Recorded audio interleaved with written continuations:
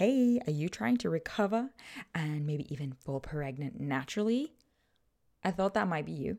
And if so, we have created our best ever yet resource for you. Totally free. This is a masterclass. I've called it my masterclass because I have put everything into this, right?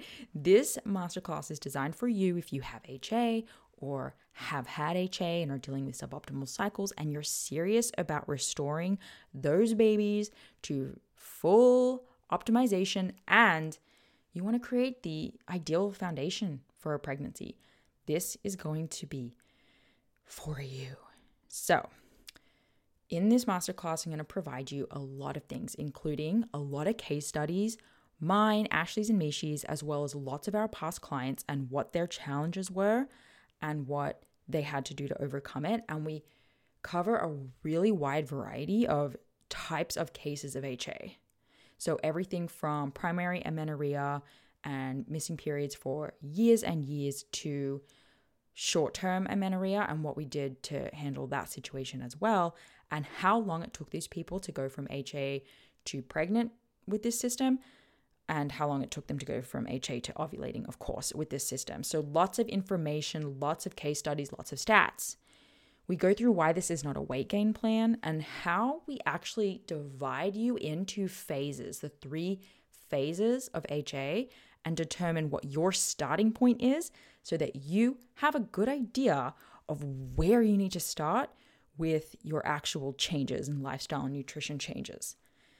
We even cover questions like HA and people with a normal BMI and recovery for people who have had HA for too long. There's so much in this 60-minute masterclass. Yo, I'm impressed. And at the end, I'll also be running you through how to get a free HTMA, hair tissue mineral analysis through us, which is a part of our process for recovery and preconception clients that we're happily going to give you for free $99 as a massive thank you, of course, for joining the masterclass. So go to thehasociety.com/masterclass or head to our website and you'll find a link for it and find when the next available presentation is going to be. That's thehasociety.com/masterclass.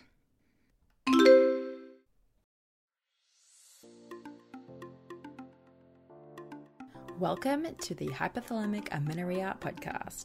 I'm Danny Sheriff, your host, certified fertility awareness practitioner, functional nutrition counselor, and founder of the HA Society, and of course, an HA recovery coach who has walked where you currently are walking. This is the place to come if you care about getting your period regularly. This podcast aims to educate, inform, and keep you motivated on your period and HA recovery track. So let's dive in. But last thing, nothing on the show should be taken as medical advice, so please seek the advice of your physician.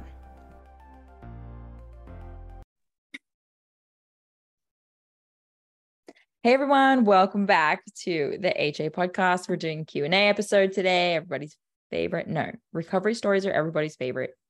Q&As are second. But you guys are going to love it anyways. We have Mishi here. We have Ashley. Hello. Hello. Okay. Well, I saved the questions. I don't know if you guys can see them. I saved them in the meeting invite. Okay. So you if you want to like read along, you can. So I'm going to read it and we're just going to go for it. Okay. MK emailed in, which everyone can do, danny@thehasociety.com to get your question on the show. She said, please be so kind to help me with my question regarding the being underweight recovery. I'm trying to recover my weight, which I lost English second language, guys. So I'm just going to read it verbatim, but you all are going to understand in the end. I'm trying to recover my weight, which I lost because of the accidental dieting. I just wasn't hungry enough and I was eating for a couple of years and I lost around 8 to 10 kilos and my period for a year now, and my hunger hormones are messed up as well. I'm 172 centimeters tall, which is tall, just so you guys know, and am 48 kilograms, which is way too lean at 172 centimeters tall. Okay, she says, I'm 34 years old. I can't eat more than 1,200 calories a day, which is too little to gain weight. But my digestive issues won't allow me to eat more. I have trapped a lot of gas. I'm not visually bloated, but I feel like I'm bloated. And they are causing me nausea. And I'm so scared of the feeling. And I have emetophobia. I don't know what that is. Do you guys? No. Like you keep Feeling bloated. Okay. So I'm not able to eat properly. And I'm so anxious and stressed because I'm afraid I will lose more weight. Is that gas normal in such cases after a period of low calorie intake? I tried probiotics and it looks like a medication of some kind, but it didn't help much. Will it be better if I gain weight somehow? Do you have any advice for me? I have normal and regular bowel movements once a day, and also ultrasound and basic blood work are okay. So before y'all dive in, one of the reasons I added this email to the list is like in selling the height and weight, right? As well as I can't eat more than 1,200 calories. My digestive issues won't allow me. This is potentially not a client we would take on in real life. Like this potentially is someone, so like 172.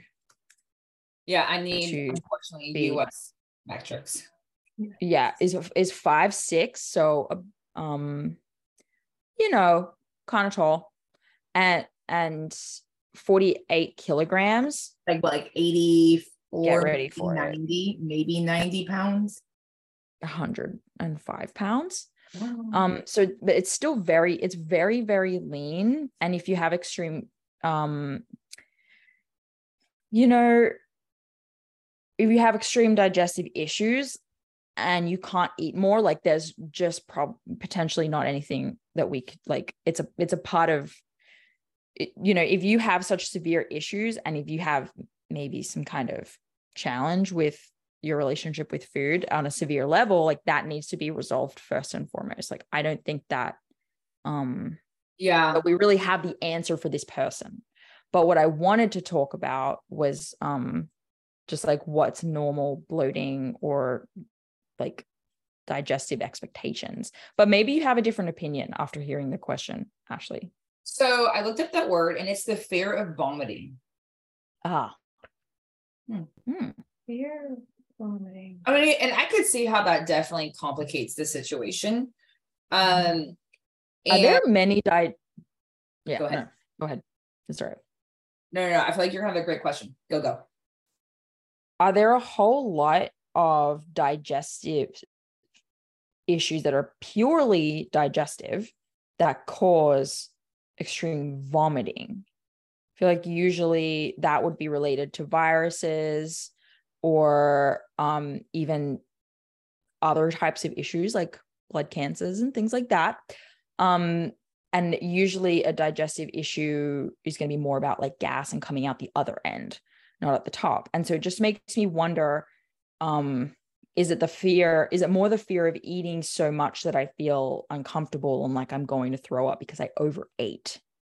Right. That's just what I was curious about. No, I think that's where my brain goes to, right? Is like, okay, is this just a fear of I feel full and then now I'm afraid that I'm gonna throw up. And then so that's why I have trained myself to not be able to eat more than 1,200 calories. I do agree. So almost everyone with HA has complicated digestive issues. But then there's this next tier where I feel like my cutoff is if you're unable to eat more than like 5 foods and they're so low in nutrients that I don't even think would be able to work with those 5 foods. Like as in, like you would not be able to eat enough of those 5 foods to gain weight to some degree. Not that it's only about weight. Then that's where I'm 100% with you, where like this is not a client where we would take on, because this isn't the closest alligator to the boat. And it's just the vibe I get from reading it is like, I simply cannot eat more than 1,200 calories. So like, don't even go there with me. Well, like, I mean, so I feel like that doesn't deter me as much because I feel like that's just a mindset that could be potentially of I can't do it because I'm so afraid, and then my fear makes me anxious, and then my anxiety makes me nauseous, and then now I'm going to be thrown up. And so all this is actually related to like the fear of waking. You know what I mean? So I feel like this would definitely require some questions. But you know what really brings to mind is that if this person has certain safe foods, which means that they're super restrictive, then the chances that they're eating foods that require enough minerals to even create like digestive enzymes, I know, meaning that I do think that there's basic things that like we could help them work on in order just to get the digestive juices flowing. There's definitely work with that, but if at the end of the day she's just not willing to eat more, then like this isn't the time to work on getting your period back. This is the time to make sure that like you stay alive. I know that sounds so extreme. Yeah. No, I totally agree. But yes, no, there's so much that can be done to help these things. And I just think that, again, staying in this restrictive way of eating, it's actually just complicating and digging a deeper hole because she's becoming more and more and more depleted, which then sends the nervous system more and more and more on the exhausted state rather than like being able to cope with any stress. Like, so like, I just see this continuing to spiral unless something changes. Yeah. Mishi? Agree. I mean, I think the only thing that I could add to this, because I think you guys pretty much covered a lot of it, is I probably wouldn't take a probiotic. That's just my personal opinion. I'm changing my views on probiotics, but also, especially somebody who has like a compromised gut, I think it's doing more harm than it is doing good. So maybe back off on the things that you can, the external interventions, and start working on the internal. That's the only thing I have to add.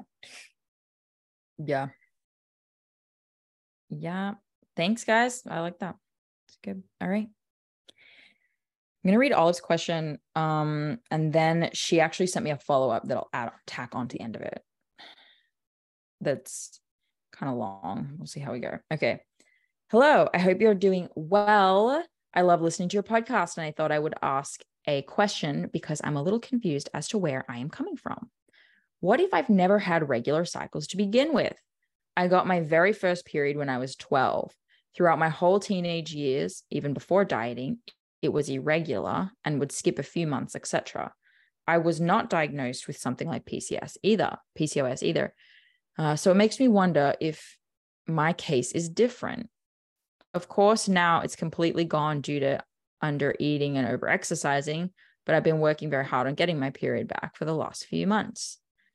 I have seen cervical mucus the other day. I have better mood. I'm sleeping better. I'm not constantly cold, and my nipples are feeling a little more sore than usual. Does this mean I'm close? And I'm not gonna, she had shared some information about temperatures, but we just went back and forth because it doesn't really make sense. So we're just going to leave out that information and just answer the question as it is. Yeah, well, I'll let Mishi go first because I feel like she winds up having to be like, what do I find that they haven't said already? No, it is totally fine. I think she is really close. I think the fact that she's had always had irregular cycles, because I think, is it true that it takes quite a while for your actual menstrual cycle to mature once you get it? So it is having irregular cycles, but I had irregular cycles a lot when I was younger, but I was also a gymnast too. So I feel like I was always on the spectrum. So it's either your cycle was maturing or it was the fact that you were kind of always somewhat on the spectrum. However, I will say that the signs that we're getting from your body, such as like the breast tenderness, your temperature seems like it's in a bit of a lower range. However, it is in range. And the fact that you're seeing cervical mucus are all great signs that you are close. So answering your question, I would say she's close.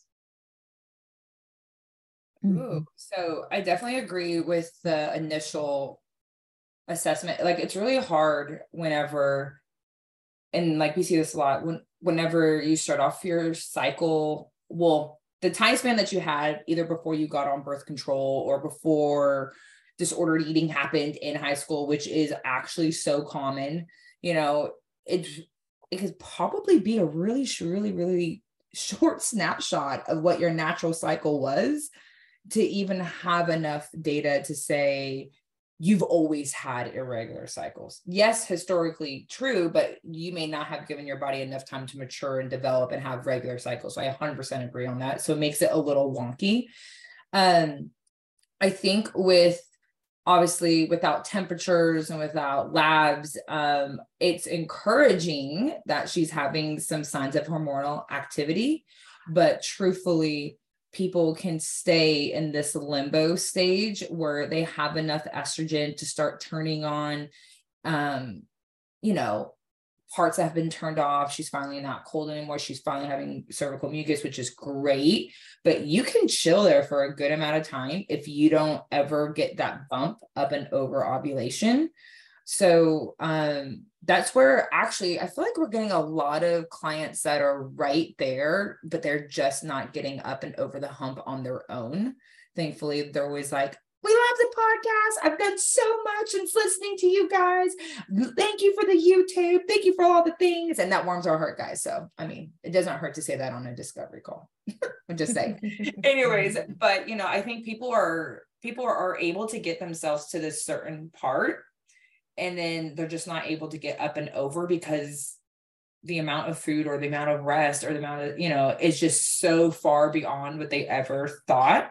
So I would say that this is encouraging, but I would not, this is definitely not the time to take the foot off the gas. That could be the worst thing you did right now is to take the foot off the gas. This is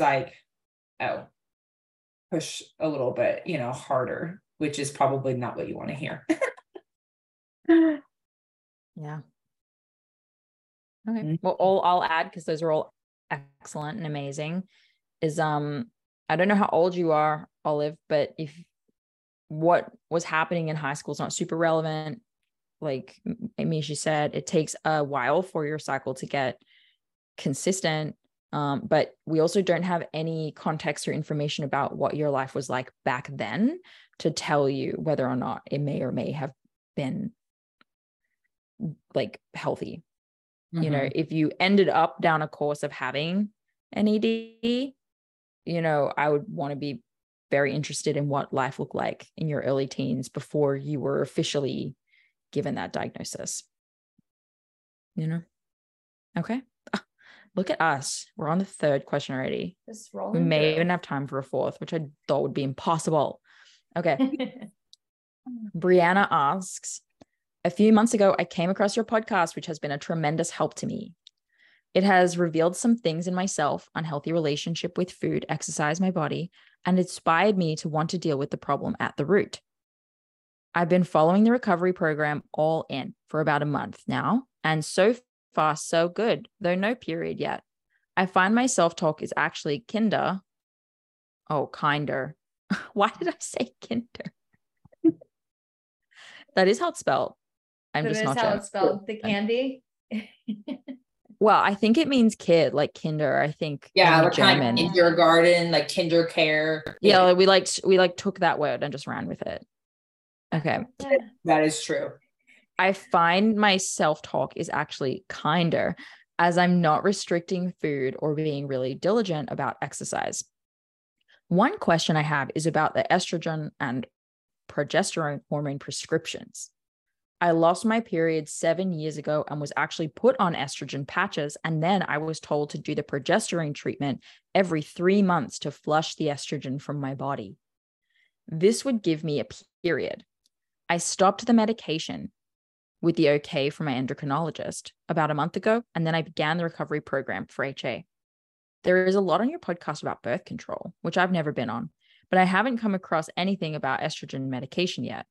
I'm wondering if you have any knowledge about how that might affect recovery. I'm hoping my body will come to a safe place where it's able to produce its own hormones again and have a healthy period. Thanks so much for all of your help through your podcasts. Who wants to go first? Hey, do you know what your blind spots are? As in, do you know what it is, what the thing is that is holding you back from getting your period back? Look, it could be an absolute plethora, cornucopia of things, but in our practice, the first place we tend to go is what behaviors and habits do you have around food that you may be still doing? And these are called blind spots because we just don't necessarily always know that they're an unhelpful habit or that it's something that we're doing, whether it be a subconscious or conscious need to control our food or our body, or whether it be something that you've just done for so long that it feels normal and like a preference even. We have created a checklist. It's a 3-page checklist that goes through food types, behaviors around food, and mindsets around food. And what you do is you go through the lists and you check off and you see which ones are you doing, whether it be daily, weekly, monthly, quarterly, and how are they potentially affecting your recovery today. So it's a really simple checklist. It's just 3 pages. You go through it. There's a very simple scoring system to help you figure out how much this may be impacting your recovery. And it's just an insightful thing for you to do to help you reflect, and then you can journal about it or you can learn more about it and just start really working at any of the boxes that you checked and understanding that they're playing a role in your recovery. So to get the checklist, all you have to do is go to the hasociety.com/blind spot and we'll send it straight through to you. You can print it off and you can check on it every now and then. I always recommend a reflection point every 4 to 6 weeks. How are you going? Are you still checking that behavior off, or have you systematically kicked it to the curb? So check it out. It's the hasociety.com/blind spot and it will be waiting for you there. Ooh. I feel like this is Ashley's wheelhouse. Yeah, this is because this is just, I think once you have a bad experience, not that everyone will, you're just things I wish people would say. First off, if we are recommending estrogen without progesterone, I just can't even, and I know that this isn't her fault. And I know that she's doing the Provera. Seems like she's doing estrogen and then the Provera challenge. So it's not. I don't know. I think she's being given estrogen and progesterone. I've seen it before. I'm not sure if the way they prescribe it is they're exactly the same medication or not. They might be. I'm just not 100% sure if when they choose to do both and basically have someone mimic a cycle with progesterone and estrogen. I don't know if it's the same dosage as it is for the challenge. It might be. Well, right. Well, there's a dosage thing with that too. What it sounds like. Yeah. She said that I do estrogen patches and then I do the progesterone treatment every 3 months. Which is that's the first schedule I've heard of that. Usually I hear they do 2 weeks estrogen, 2 weeks progesterone, right, to mimic a cycle. So that's some of these doctors be just making it up as they go. They just winging it. And everyone's so concerned of non-medical professionals winging it. And I'm do you know how much winging it is? You're concerned about me. I'm concerned about you. Anyways, I digress. So my point with this is that she's having 3 months of estrogen buildup. So, and what's interesting is that she's having estrogen buildup, but it's not enough to trigger ovulation naturally. So there's that. And then she's pushing progesterone every 3 months. So it's just putting somebody in that quasi recovery state where it's it's not estrogen dominant because there's not enough to be dominant, but it's unopposed, if that makes sense. It's unopposed estrogen. And so with that, I always have natural concerns of when your metabolism is downregulated, like your T3 is downregulated due to decreased energy availability, then this means that like everything else gets downregulated too, meaning that your detoxing is not up to par. So now we're throwing hormones on a metabolism that has been downregulated. And we don't and no, you can't just take dim and broccoli and like boost up your detox. Like you have to have enough food intake to run that plus amino acids. So it can just create a hot mess express emotionally, physically. And again, this unopposed estrogen is just not great in general. Plus it doesn't do as much for bones as people think. You need estrogen and progesterone. And if we're only doing that every 3 months, again, that's another issue. Long story short, is it going to harm your recovery? No. But what's going to happen is that, one, we can't get a proper reading on your basal body temperature, so we can't see where you're at. Two, all the possible signs that you are getting in recovery is due to being dosed with estrogen, not your own estrogen hormonal activity, which can give us false positives that you're moving in the right direction when possibly you're not, right? So the only way to really know that you're moving in the right direction is to get off the estrogen, do the HA recovery, and then see if you still have those same hormonal activity, signs and symptoms. But no, it doesn't hurt your recovery. You're just at a pause state. And you're not moving forward. You're not moving forward. So that's just kind of my thought on it. So again, I'm not like, it's not the worst thing to happen to mankind. It's not the greatest either, but I just don't think it's accomplishing what, she wants it. Yeah. But I feel like putting someone on pills that just mimic a menstrual cycle when you come in and you say, I don't have one, is not empowering at all. Yeah. It is really just like, oh, you're broken. Your version just doesn't work. So like, here's some duct tape or something that's actually potentially not even working. Like just not, because it's a weird schedule and dosage. And to think that like, I think there's this belief that we are good at dosing these things. Oh gosh, no, you're so right. Yes, please. We're not. It's like, it's all made up. It's all being winged. Like, it's literally our best attempt and we're horrible at it.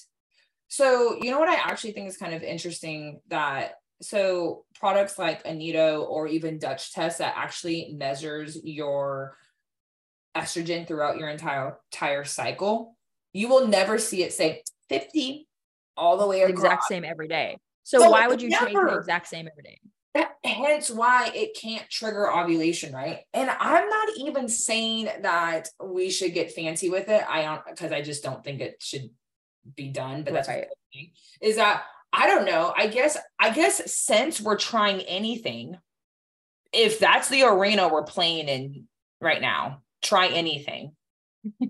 Ashley's submission to trying anything would be like, I don't know, maybe like 30, whatever dosage of estrogen, like days 1 through 7. And then like days 7 through 10, it's like 50. And then days like, trying to like mimic the actual rise and drop. Yeah. Days 10 to 15, I'd like 120. Imagine if you had to like switch up your amount that you were taking daily to like mimic the natural rise. That's and what fall. I'm saying. You say this all the time, that the body is like the best chemist, and we're not even trying to put forth our best effort whenever we put women on a flat 50. Does that make sense? And then on top of it, it's the definition of throwing spaghetti at the wall and seeing if it sticks.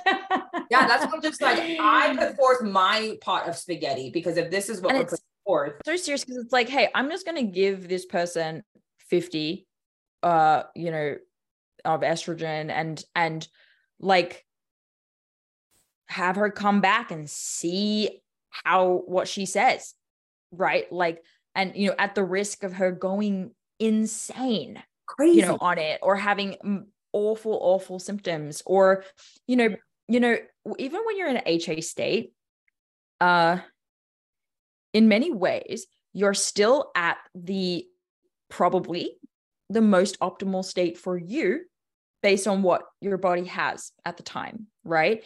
Your body's not broken, it's low on food. So your body has downregulated to what is the most appropriate for it right now. Then we come in and we chuck some HRT in at some random dose. And now we're really messing with homeostasis, right? When all that actually needed to happen was you needed to give your body physical material for it to do the job it needs to do. And so I feel like, although maybe you're not making it, like, as you said, Ashley, like you're not necessarily, making your recovery worse, but like you kind of might be messing some stuff up. Like you really may, because then when you do choose to come off of it, there's a waiting period. You need to let your body excrete those excess hormones, and just like let it chill out and re-find its balance again so that you can start moving forward. And yeah, it doesn't feel super helpful for someone who's not like basically about to have something awful happen without, this immediate medical intervention. For the average person dealing with HA, it's really just like shaking things up in a way that might not be super helpful. I think whenever we dose one single thing like this, like we assume that estrogen happens in a vacuum. And that the body is just going to go like, react. And then like magically make hormones out of matter. Like, no, like That's so true. That's so true. That's why you can't just dose it and it turns on the system, is because it doesn't create energy. This is an energy availability issue. And even if you dose it with HRT, it's not going to turn the system on by itself. And you know what the other thing is like, and just because I've had this personally where I was, and like, here's the other thing that people don't talk about. People talk about progesterone as being like this great, like miracle thing. And I think when it's made by your body, it is. But I feel like I see just as much issues with people dosing progesterone and having I kid you not, nobody took me seriously. And I had to go into the deep, dark web of like Reddit forums to find anybody who was having a similar experience to I was on progesterone. Because every single time I tell my doctors, they'd be like, there's no way that, like those symptoms don't match up. Like, as in like, there's never a negative side effect to progesterone or to dosing progesterone.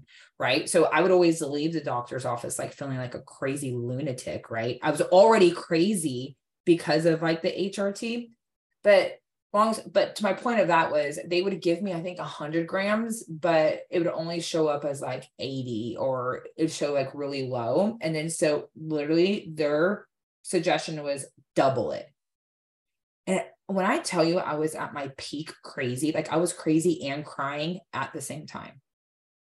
And so when their suggestion to my email, when I was like, I am not okay, I'm not suicidal, but I'm telling you, I am not okay, it was just double everything. Which brings me to the point of what you are taking and what you're metabolizing are two different things. Mm-hmm. A lot of people think that like hormones can't get stored in tissues. Well, that's a whole other opposing situation as well. Sorry, Mishi. I'm sure we just no, those are all really good points. I was also in the belief that progesterone is the magical like hormone, and even taking it exogenously is like there's benefits to that. But I'm on the other side of that opinion now, because I personally haven't taken progesterone on any sort of hormone replacement therapy myself, but all the clients I've ever had who have been on hormone replacement therapy and maybe just progesterone have all had really bad side effects. They have not had good experiences, and their labs always come back super wonky. It's just like, you literally can't just dump things on a dumpster fire. Like it's just going to make it so much worse. And I think you make a really good point about like, is your body even able to metabolize those things? Like, and if they're not, then what's happening on the other side of that? And my only really point or anything to add to this conversation is like, you know, your body isn't lacking exogenous hormones. Yes, your body is lacking hormones, but that isn't because your body is broken. It's the environment that you've created. So if you give your body the environment and the tools and the resources that it needs, it will create these hormones. So it's not a lack of hormone replacement therapy. It's a lack of environment. Yeah, that's my only thing to add. Yeah, and this was not directed at her particularly. Yeah, no, not at the all. hot button topic of. Well, she's just asking. She's asking for our opinion because we don't talk about it very much. And I'll say too, probably why, because we're so spicy. We're so spicy. We talk about it every now and then, but we always just refer to it as HRT, and she's kind of referring to it as like estrogen medication. So maybe there's like a terminology thing too. Okay, well, let's do one more. This one came in this morning, so grab it. Chelsea asks, she is asking about EMDR for HA. So first, thank you for all of the blogs, podcasts, and groups that you've created for HA. When finally discovering I had HA, I had no idea where to start or how common it was, and your resources really helped me feel sane and point me in the right direction. Good. That's what we're trying to do. All right. I have a random question for you. Have you ever heard of anyone using EMDR therapy to recover from HA? And I'll pause here and tell everyone what EMDR therapy is. It is eye movement desensitization and reprocessing therapy. This is probably not fully accurate, but it kind of feels like a hypnosis kind of situation. My husband has used it a lot and loves it. And I have had clients who have used it and have loved it. So we're happy to talk about it. Okay. So have we heard of anyone using it? I've recently learned about it. And although it's typically used for PTSD, it seems like there should be some links for rewiring the brain to feel safe and thus restarting reproductive function. My background, I'm 34 years old and I have never really had a true cycle. I got my first super light period when I was 17, which was also the time I started having sex, so immediately went on the pill. I stayed on the pill with a couple of short breaks to see if I would get my period, and I didn't until I was 29. I got shivers from that for some reason, like when you read, 29. At 29, I was ready to get pregnant, so I worked on getting my period for a year, and it never happened. Eventually, I ended up doing IVF and since had 2 kids through IVF. I've still never gotten my period despite now being off the pill for 5 years. Some of that time, pregnant and breastfeeding, of course. I'm active and eat relatively healthy, but I have an average BMI. Generally eat what I want and I don't feel constrained. With that said, I don't fit the personality type of someone with HA. And I know that I used to constrain my food a bit in my teens and early 20s. My blood work has always been normal without any big red flags. I've tried stopping running and changing other lifestyle choices, but I'm worried that it's been so long, forever without a period, and my body just literally doesn't have the connection and doesn't know how. That's a lot of information, but I'm just curious if EMDR is something worth exploring. We're definitely going to go over time on this question. Oh, yeah. Oh, yeah. Listen, first off, because you provided all of that background information, you're not just going to get an answer on EMDR. I don't know, maybe y'all two don't have any experience much with EMDR. Would that be?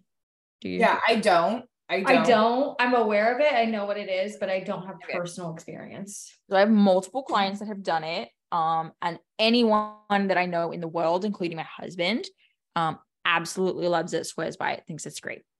However, EMDR does not resolve these types of physical issues.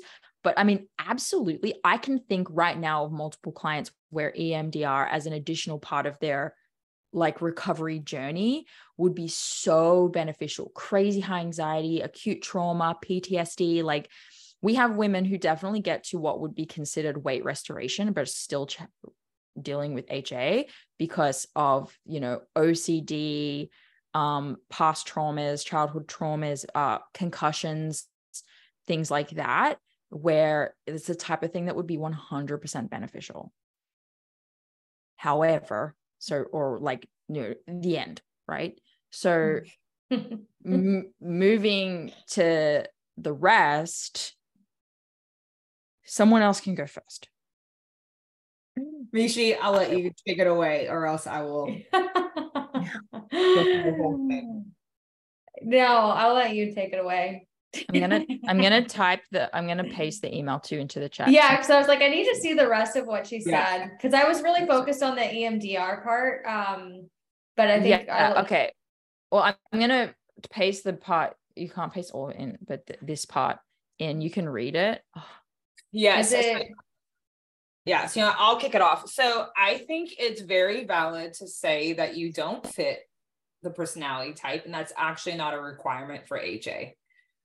And I think it's very possible that you're not actively feel like you're like restricting, and that could either be because it's such a habit that it no longer feels like you are, or it's so widely accepted in society that it doesn't, it truly falls under quote unquote healthy. But that does not stop the possibility that you are still under eating for your activity level, plus with 2 kids, right? Is it 2 kids or did I? Yeah, 2 kids. Yeah, 2 kids. So, I mean, I know that I have 1 kid and she's relatively very easy. And even on my best days, I can still forget to eat. Or I'm running around that like, I just don't even stop and eat properly. So, what's really interesting is that my clients that are moms are always the ones that are like, I don't think I'm under eating. I'm not working out. And I'm like, yeah, have you sat down today? But have you sat down today? You know, and I think I probably sit down more than most of my moms because I have a sit down job. So if it's whether your job isn't a sit down or like you stay at home with your kids, sorry, you're probably not sitting down. Long story short, there was multiple reasons why there's a strong possibility that you are still under eating, which is causing HA. So there's that. And honestly, we would have to take a look at your basal body temperatures and your labs. But even if your labs continue to say normal. Oh, she says that I do. She says that I do fit the personality type of someone with HA. Sorry, everyone. Okay. Well, okay. We're back on track. Well, that's for anybody who feels like they don't. Mm. And when it comes to average BMI, I was also the optimal BMI for fertility, and my cycle was gone, like not coming back, gone. Like as in my estrogen was like less than 6, gone, right? Like in the tanks. So BMI, personality, not restricting. I can see why you're possibly very confused on how you're like, how is this? Plus now running and 2 kids. I would like to see your lab work because even if it's normal, this is screaming HA. Yeah. It's screaming it. Like I feel that the description is meant to kind of make us feel like somewhat you're an outlier case, but you actually feel like sorry, Ashley's just holding up a unicorn to this screen. So you guys know, but it's actually a pretty standard, like with what we're expecting. I'm thinking of someone right now. I have a client with very similar backstory. IVF with twins was the outcome, or not IVF. Sorry. She actually never got to IVF. That's a different story, but she did get, the FSH injections and stuff. And anyway, because they were worried because she was so receptive, they didn't do IVF because they're like, you're going to definitely have multiples. So they backed off and just did the trigger with natural conception after that and ended up with twins still. But the point was for me, like what comes up when you went so long, because it sounds like, you know, you went on the pill, you didn't get a period on the pill, like you kind of should, even when, you know, if you do have a period on the pill, for most pills, you should still get it. You went off the pill, you still didn't get it. And it really wasn't until 29. That's a long ass time, right? So boom, we've got deficiencies there without even talking about why the period is missing, right? There was most definitely a reason why. So you're starting off early on with major deficiencies. We're not getting pregnant, so we're going to force it to happen. Boom. Let's throw all these hormones in the mix. We already talked about that earlier today. We're going to throw that in. We're going to force this to happen. We're going to basically hijack your body until this thing works. Then we're going to put you through pregnancy, right? And that's going to hijack your body and suck all of the life out of you, because that's just how pregnancy works. If you don't have enough to get pregnant, if you don't have enough to build baby, we shall take from you, from your bones, from your organs, and we'll make the baby from that if you're not going to give us what we need to give you. So by the time you've gone through all of that twice, maybe even breastfed, the level of deficit between you versus someone who was more like myself, where I just hit the ground running with exercise and under eating. I was never on the pill, yada, yada. You know, I didn't have a baby. The difference between you and I is actually probably pretty substantial. And the hole that you're digging yourself out of versus the hole I was digging myself out of, your hole's probably deeper. And we see this in practice. Basically, the more challenges you put on your body over time, the more work we may have to do. And some people get real lucky and they put their bodies through all that, and recovery still takes as long as the average person. But more often that's not the case. So I like to just put into perspective for people, like, look at everything your body's been through, and now look at your expectations on how it should respond to what you're giving it, which may or may not even be enough, right? Like, you may be saying, hey, go through all of this and now recover on. Well, I mean, it's not enough. Yeah, like it's not enough. Like, whatever you're doing, like, you don't restrict. Sometimes it's not enough for you to stop restriction. Yes. Oh, that's a good one. Someone put that on a post. That's Make a note, right? We'll be like, but look how much I'm eating. I eat so normal now. I'm like, yeah, well, that ship sailed. you know, you missed the boat for eating normally, and now you need to eat in a surplus for a solid amount of time to give your body the excess that it needs to feel safe and use it to make hormones and other things that it needs to build.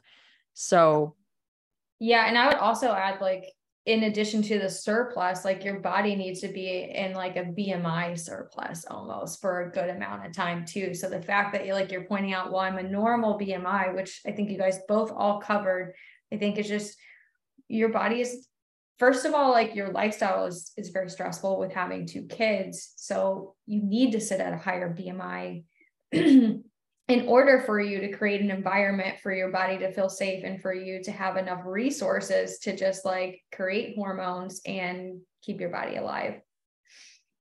Totally.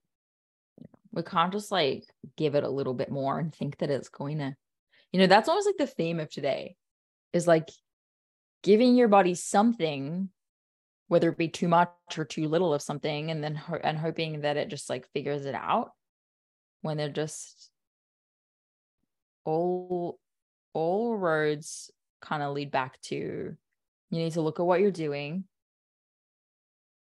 where your blind spots are.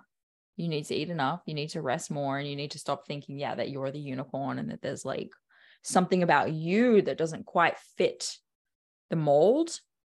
And I mean, I understand this question a lot. Like, these are the stories I'm hearing. This is what should work.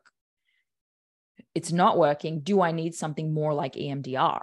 Because like, what's happening? But I just like, I don't know. I think that you didn't have a period for a long time. You were on the pill, you underate, over exercise, and you had 2 kids through IVF. That's what I think happened, not acute trauma and you need EMDR. Yeah. And I think that if there was a chance that your body couldn't do this on its own, because I think that that's actually the root of this. She thinks that her body can't do it. Right. You would not have been able to like carry out pregnancy. If you know, like your body was so broken and then disconnection was so like interrupted, then there's no way your uterus would have been able to respond, or that your hypothalamus, you know, like none of this would have been able to respond and keep growing a baby, not once, but twice. So I always think it's interesting that we think it's broken enough to not do it on its own, but not broken enough to like carry like a baby. And I'm like, well, something's working. Yeah, that's something that I'll never understand, why some people's bodies are like, fine, okay, let's do this. I think it's wild. Because we have no choice. And some people's body is just like, absolutely not. Yeah, no, for real. And you know, the other thing that I think is really important, and again, this comes from perspective. So I don't even want to act like, I can't believe you don't have this perspective. No, this is like a perspective from like a coach, right? And unless you see multiple, I mean, like this is what we do all day, every day, like multiple people all day, every day. So this isn't like, I can't believe you don't get this. But I think we truly mistaken our body's resilience. It's like resiliency for not nourishing it, right? We're like, well, technically I'm alive and like my hair hasn't fallen out, so I guess I don't need to do anything quite yet. And I'm like, no, your body is just super resilient. No, like, no, like this, like the hair on your head is not a reflection of your intake. The hair on your head is a reflection of like some level of resiliency. And when you lose the resiliency, that will go too. You know what I mean? It's like, we actually think that, and like, I think that's why like I thought it too, because I didn't think I was that bad, right? Like I didn't think I was that bad off, meaning that like, why can't I just eat normally now and everything turn back on? It's like, because resiliency has been carrying you through, but it's not going to turn on a system. It's just going to keep you alive. It, you know, those types of things. So I think that's very interesting. Again, I think if HA somehow manifests like plaque on your face, nobody would let HA go on longer than like 2 days. They'd be like, oh, we're solving this today. Well, to add to that point, I mean, it is going to age you because stress is aging. So if you are very worried about your skin and what you look like, I would be worried about it. Well, true, but think even then the body's so cool that it takes time. But again, think about if like black acne, just like, not just like a pimple. No, guys, I'm talking like an oil spill. Like, you know, it just started to like take over your face, and like it was connected to the level of depletion, you would not be depleted ever. I'm sure they would find some sort of cream to take care of it. Okay, a black goo that could only be solved by replenishment. This is the hypothetical situation with no loopholes besides doing the work. You would solve that. You know what I mean? But because it's inside, and not because it's inside, we can't technically see it, we can't touch it, that, you know what I mean? We're just like, oh, well, maybe like it'll just like, you know, magically get better because I can't see it anyways. But that's how the human brain is about anything. Yeah. I feel like she should chart her cycle. And then everyone should chart their cycle. Everybody should chart their cycle, but she specifically should chart her cycle, because if you understand what the feedback that it's giving you, it's telling you that, like, you know, you're not eating enough, that you are maybe like under too much stress for the food that you are currently taking in, and it'll take the emotion out of doing the work. It'll give you the feedback that it's not your body that's broken, it's your lifestyle. Yeah. That was great. That was fun. Thanks, guys. Yeah. Such good questions. We love when you guys send questions. Again, Danny at thehasociety.com. I collect them and then bring them to these calls. Other than that, we hope you all have an amazing day. Thanks for joining us. Please, I don't know, subscribe to the show. Make sure you're following it. All that good stuff. and we'll see you next week. Bye. Bye. Hey there, it's me, Danny, and I want to tell you about Temp Drop as a fertility awareness method tracking option. So many of you guys know that we actually recommend the fertility awareness method both as you're going through recovery and 100% after you have gotten some cycles back and you're starting to move forward for the rest of your reproductive years. So Temp Drop itself is a wearable fertility monitor, and we love it. It's a wearable device, so you put it around your arm, and you can use that instead of taking your temperature manually with a thermometer each morning. So I'm personally a big fan of the manual tracking. All of us at the HA Society are, and that's the method that we use, just using a good old thermometer. We use that with our clients because it's the best way to use it as a diagnostic tool as a practitioner.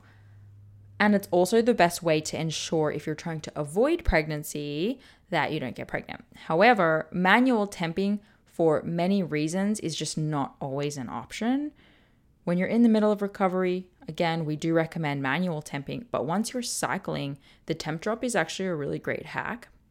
So it gives you basically everything you need to effortlessly track your fertility status, like where you are in your monthly cycle. So you wear the Temp Drop sensor while you're sleeping for accurate basal body temperature readings without the stress of early morning wake-ups. So I personally love this because with a toddler, my wake-up times are all over the place, and the occasional sleep disruptions make using an oral thermometer a lot more difficult. So Temp Drop's accompanying charting app enables you to track an array of symptoms alongside your basal body temperature. This includes tracking your cervical mucus if you've been using OPKs, and then it also gives you sleep insights too. So you can combine these fertility signs all in one place, and that will help you identify your fertile window, confirm ovulation, plan for your period, and if you're trying to get pregnant, identify whether or not you are pregnant. So whether you're trying to conceive or avoiding pregnancy, or you want to chart for health reasons, like HA recovery, making sure your cycle's not slipping back in the HA direction, Temp Drop makes fertility awareness accessible to all women, even if you don't have regular cycles or sleeping patterns. So track your ovulation in real time with the Temp Drop, and we are lucky enough to have a 15% off code. So if you go to their website, they're usually having a sale, but you can stack this code on top of the existing code. So just go to tempdrop.thehasociety.com and use the code AFHA Society. I think too, if you just go to tempdrop.com and use AFHA Society at the checkout, that will work too. So happy temping and good luck. This episode is brought to you by Grassland Nutrition beef liver capsules. Did you know that in terms of nutrient density, beef liver actually blows vegetables and fruits out of the water? If you're a client of mine, you have already been instructed to eat beef liver either fresh or in capsule form. I recommend it for anyone and everyone who is, of course, dealing with amenorrhea and fertility challenges out there, but I may even recommend it for just everyone in general. Get your husbands on it, get your partners on it. If you have a history of HA and add on top of that maybe a history of the pill, maybe you've been pregnant before, through treatments or other, your body's been through anything, you're absolutely 100% dealing with a nutrient deficiency of some kind. And while it's true that testing is going to be the best way to understand those exact deficiencies, eating nutrient-dense, real food is going to be one of the most important next steps that you take with or without testing. So I've been using and recommending Grassland Nutrition beef liver capsules for years now, and the capsule form makes it so easy to get your liver in every day, and I appreciate the transparency of this product in particular above others. So in case you're wondering, it's completely natural. This is freeze-dried beef liver in capsules. It's organic, it's made from Australian beef, and my favorite of their products is the liver with kelp because of the iodine from the kelp, which is important for overall thyroid function, which is often low in women with underperforming hormones. So rather than eat seaweed snacks every day, I get to take this beef liver with the kelp for my iodine. So if you're recovering or working on a fertility journey right now, do not skimp the nutrient-rich source of beef liver. Get 10% off your order with the HA Society and support your favorite podcast along the way. They ship to most countries, so you should be covered. Just go to grasslandnutrition.net and use HA Society, just HA Society, at the checkout for the 10% off. That's grasslandnutrition.net with the code HA Society. Thank you so much for listening today, guys. Please subscribe to the podcast, and if you could head to iTunes specifically and leave a rating or review, that would help so much because it makes it easier for other people with HA who are Googling around to find the podcast really easily. So if you do that, you're doing a service to all of the women